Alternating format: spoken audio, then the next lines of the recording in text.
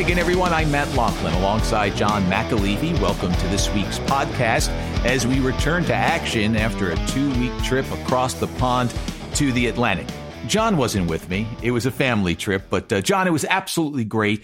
Just to let the listeners know, we'll be talking with Kevin Purcell, the executive director of the NJSGA, in just a few moments about this week's amateur championship conducted by the State Golf Association and what it does to promote the sport within the confines of the Garden State. But had a chance to go across the pond, family visit to Ireland. There were also family on Maggie's side in England that we saw, but it was my first chance to go to Wimbledon. We started in Ireland, went up to the northern part of the island, and then off to London. And Wimbledon was absolutely everything you see on TV. Beautiful, lush green lawns, friendly people, tennis enthusiasts. I'm not a tennis fan per se, but it was a lot of fun. Matt, let me just correct you on one thing. I was with you in spirit. Yes, you were. I did not make the trip physically. Yeah, talk about Wimbledon. I mean, you see it on television for all these years and all the unbelievable names and the white dress that everyone wears and the fortnight. You know, you hear fortnight. And what was the one thing that you went thinking about the tournament and the venue and everything that maybe didn't live up to expectations, and something maybe that you were like, wow, I didn't realize it was this cool? Yeah, I can honestly say there is nothing that didn't live up to expectations. I think the thing that struck me walking into the grounds is A, it's immaculate, but B, it's not imposing. Like center court is not like the USTA over at Flushing Meadows, the big monstrosity of a stadium there. No, not at all. It fits within the confines of the grounds. I couldn't get into it. That courts 1 and 2, you need tickets to get into. Everything else is a grounds ticket. So that's what Maggie and I got, grounds tickets. We did later in the day, they have a process by which people who are leaving will resell their tickets. Yeah. But it's done in a very nice way. It's done by Wimbledon. It's for a cheap price. We spent £10 to get into court number 2, and all the money goes to charity. That's terrific. Yeah. I thought that's a best practice that could be adopted here. But at any rate, so I didn't get into center court, didn't get into court 1, but center court it's not this imposing structure, just kind of fits in with the ground. So that's what amazed me. The green, the lushness, it hadn't dried out. Very hot weather over there and very dry, unusually so. And I'm talking hot like we had here last week, high 80s, low 90s, very unusual for England and for Ireland. But the courts had not yet gotten that big brown spot that you see near the service line. I was going to ask, are all the adjoining courts, they're all grass? Everything the entire tournament is grass? Absolutely. And some of like I saw John Isner, Maggie and I saw John Isner complete a match that stopped because of darkness the night before. And he beat Carlos Bemelmans of Belgium. Anyway, he did beat a Belgian tennis player. And 3 rows. 3 rows of seats on either side. You're kidding. No, so when you get to one of those outside courts, you're that close to the action. Here's the thing. I play a little tennis.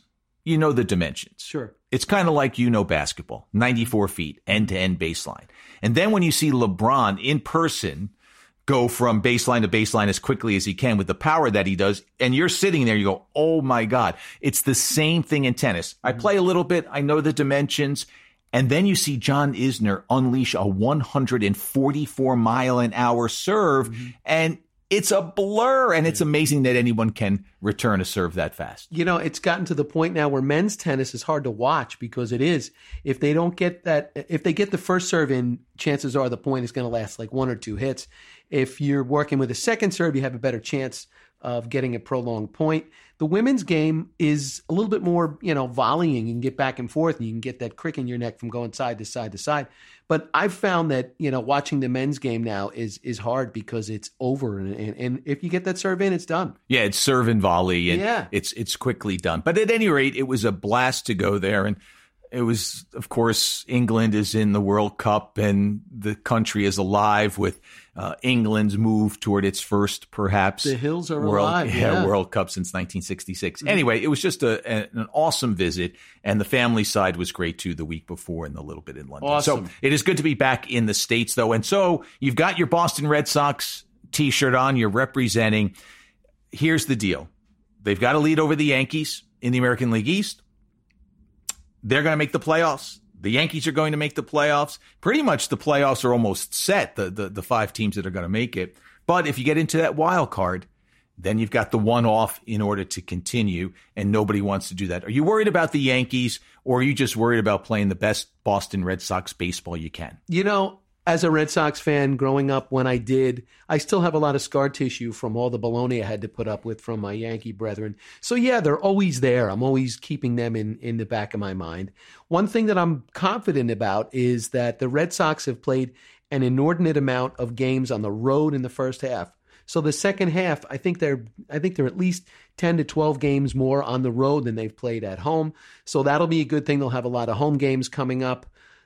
You talk about that one-game playoff. Can you imagine they'd have 2 teams win over 100 games? There's probably going to be 3 teams in the American League win over 100 games. One of them is going to play in the one-game playoff. Now, listen, I'd hate to use Chris Sale, but if he's what I got in the one-game playoff, that would be fine. You'd like to start him out at game 1 of a longer series. If it's David Price, all bets are off because he's been awful, especially when he sees that team from the Bronx. So, yeah, I'll keep my eye on the Yankees. I think we play them 11 more times this year. I think the Yankees, I say we, the Red Sox play them 11 more times. I think the Yankees have one game over. They've beaten them one more than the Sox have this year.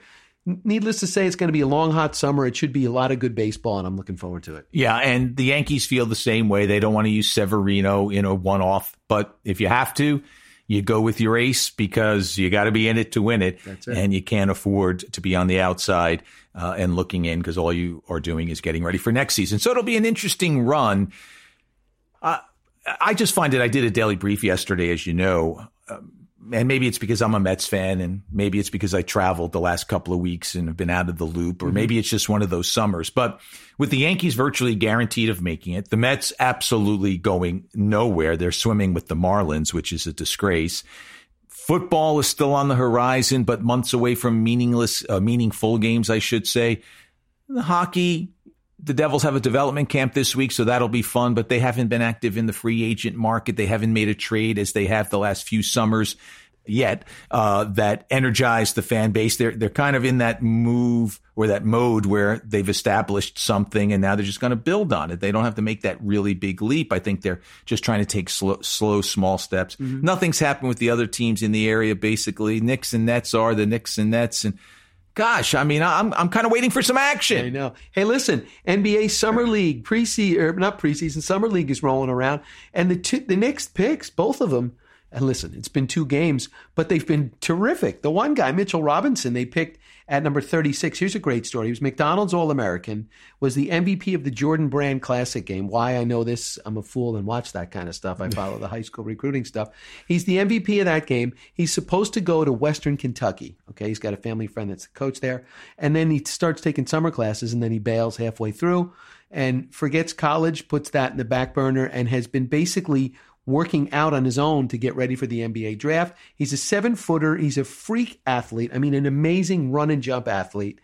And he falls to number 36. The Knicks pick him up, and after 2 games, they sign him to a 2-year or a 3-year. I think it's 2 years and an option, $4.8 million. He's been terrific. Kevin Knox has been really good. Listen, it's the preseason. No one really cares, but it could be worse. They could be either hurt, like some guys. Trae Young is already hurt, and he's been really bad.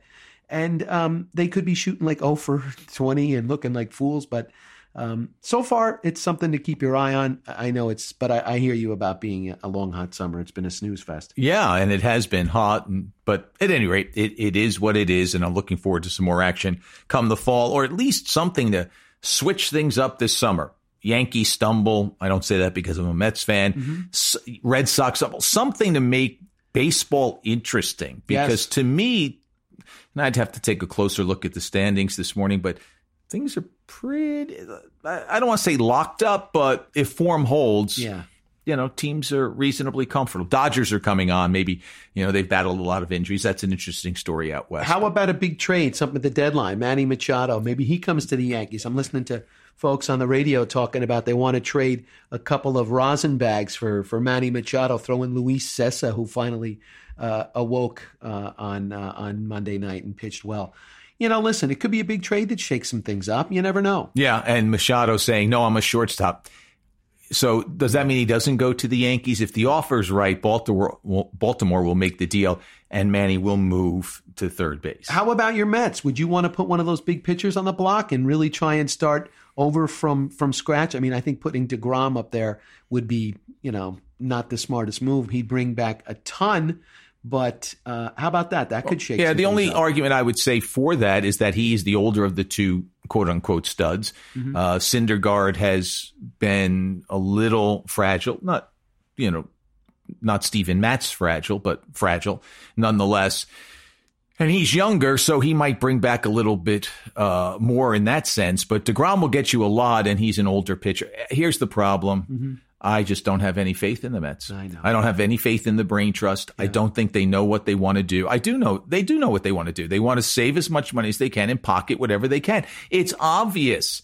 There are only two truths that possibly pertain to the Mets. They, A, don't have the money, or B, what money they do make. And I think baseball is flush with cash, and the Mets have their own network and stadium. They just pocket it, and that's okay. Yeah. Peter Angelos is doing the same thing in Baltimore. It's just unfortunate if that's your team to know that ownership really doesn't give a darn, despite they'll protest. No, we are all about winning. No, they're not. So I don't trust the Mets brain trust. They got a three-headed monster running things now with Sandy Alderson stepping down and we wish him well in his battle with cancer. So I just don't think they know what they're doing. Staying the course isn't going to work. So I guess, get a trade out there, get a player that can fill a spot for a while in a lineup and get some prospects, and let's rebuild. Maybe they could find a team like the Cubs did and give up one of their top prospects. Gleyber Torres is right now is a star, already made the All-Star team. I don't know. So maybe someone's desperate enough to give you at least one or two guys like that, and then you have to think long and hard about it, because as good as Syndergaard and the pitchers that they have are now, they're going nowhere. Oh, no, they're not. So we'll see what happens. That might shake things up, make things a little interesting. So that's this segment. We're going to take a short time out. When we come back, we'll speak with Kevin Purcell of the State Golf Association. Their amateur championship takes place this week at Echo Lake Country Club in Westfield. We'll talk not only about that, but many of the good things that the Golf Association does to promote the sport here in the Garden State.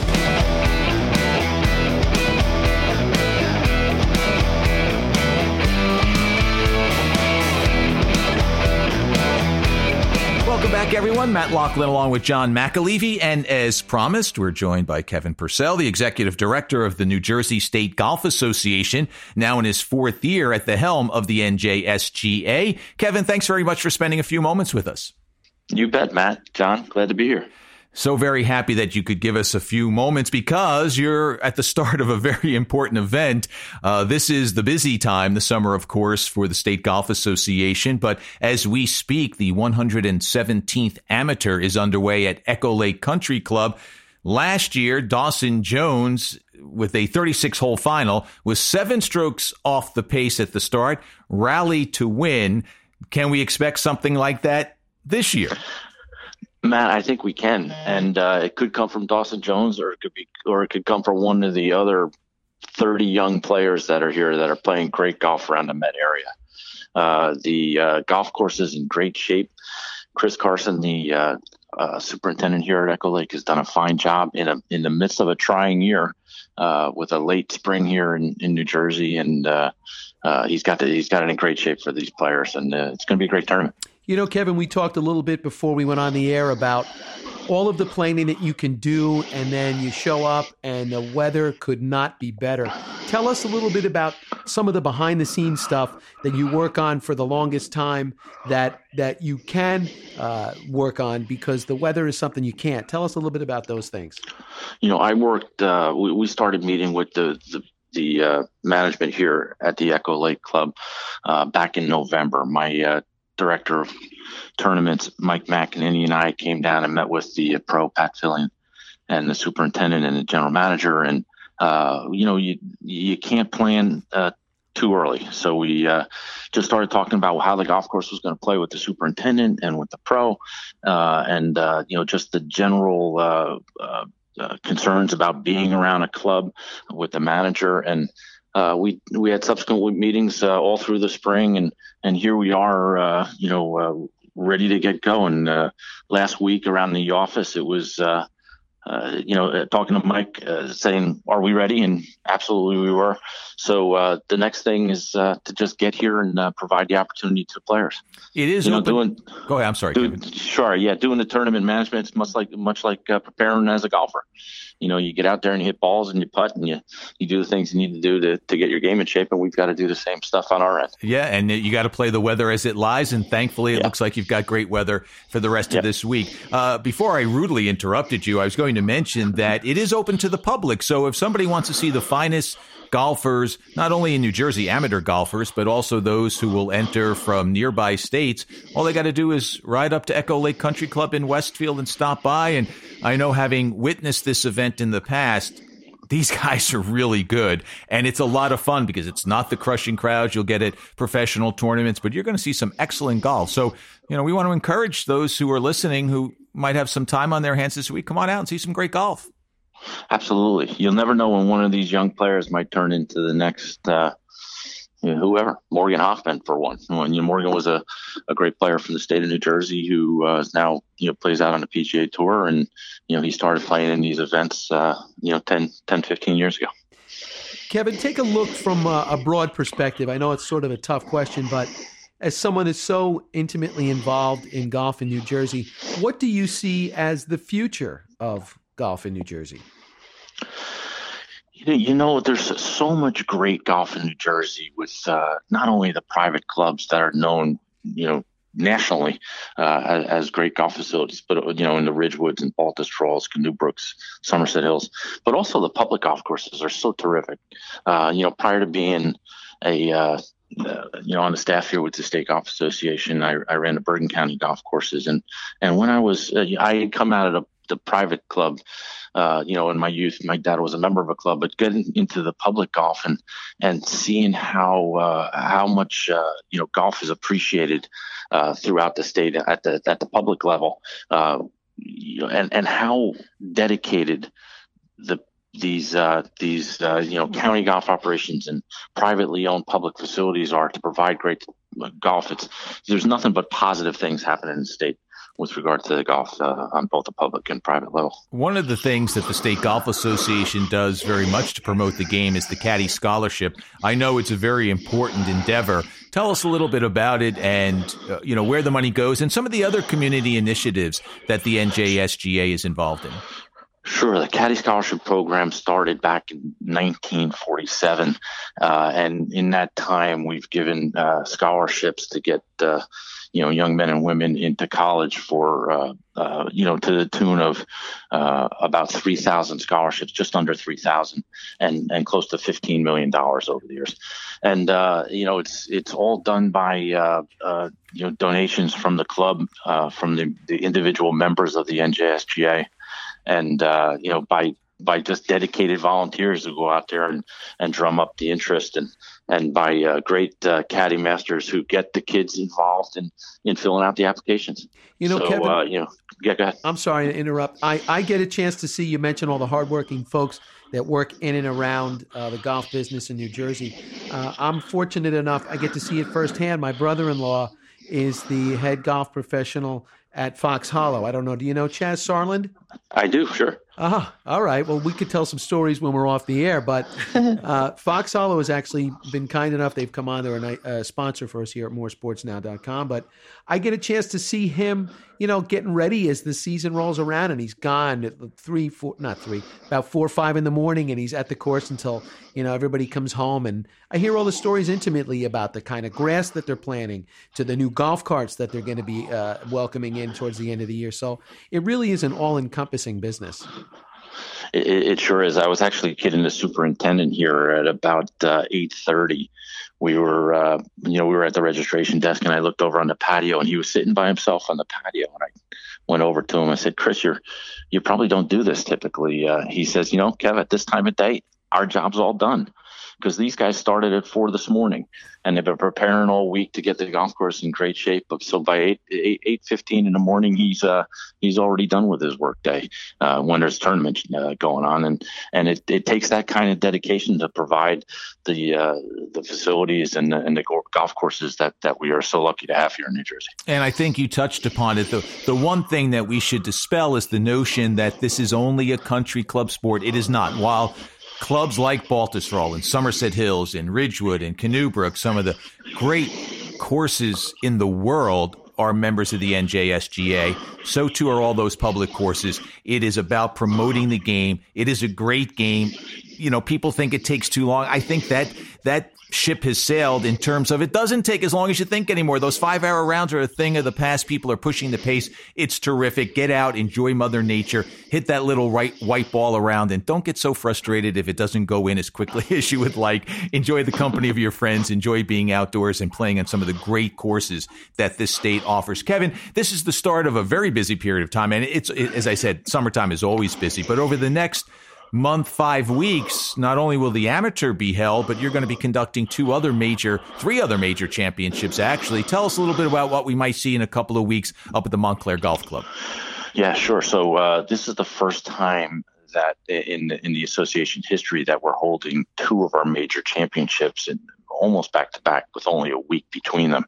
We decided at the beginning of this season to switch our schedule around and move the amateur out of June and into July, where the Open traditionally is. And we did that in order to be more welcoming to the students at both colleges and high schools who were really struggling to find a time to, or would have to leave school in order to qualify for the amateur. So we moved the amateur into into this week, and we moved the Open one week back. And so we're going to be up at the Open in 2 weeks at Montclair Golf Club. Really thrilled about being up there. They've been so supportive, and we're very excited to be playing on the Montclair Golf Course.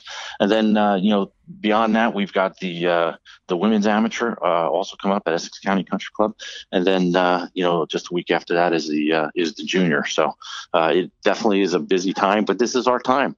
We're geared up and we're ready to provide great opportunity for the players of New Jersey. And again, for those listening, if you want to go out and see some great golf, those venues are open to you. All you got to do is drive up. There'll be a spot and go around. Watch this week the best amateurs in the area and in the Garden State at Echo Lake. And then the men's championship, the Open, will take place at Montclair Golf Club. And then, as Kevin said, over at Essex County Country Club, there'll be the women's championship. And they're just spectacular venues. Kevin, thanks so much for a few moments of your time on this busy day. And we'll see you Thursday for the final. Terrific. Thanks, guys. Have a great day. Thank you. Kevin Purcell, the Executive Director of the New Jersey State Golf Association, joining us on this week's podcast. And John, that'll wrap things up. Enjoy the rest of the week. Absolutely. Looking forward to the great weather. All right. So long, everybody.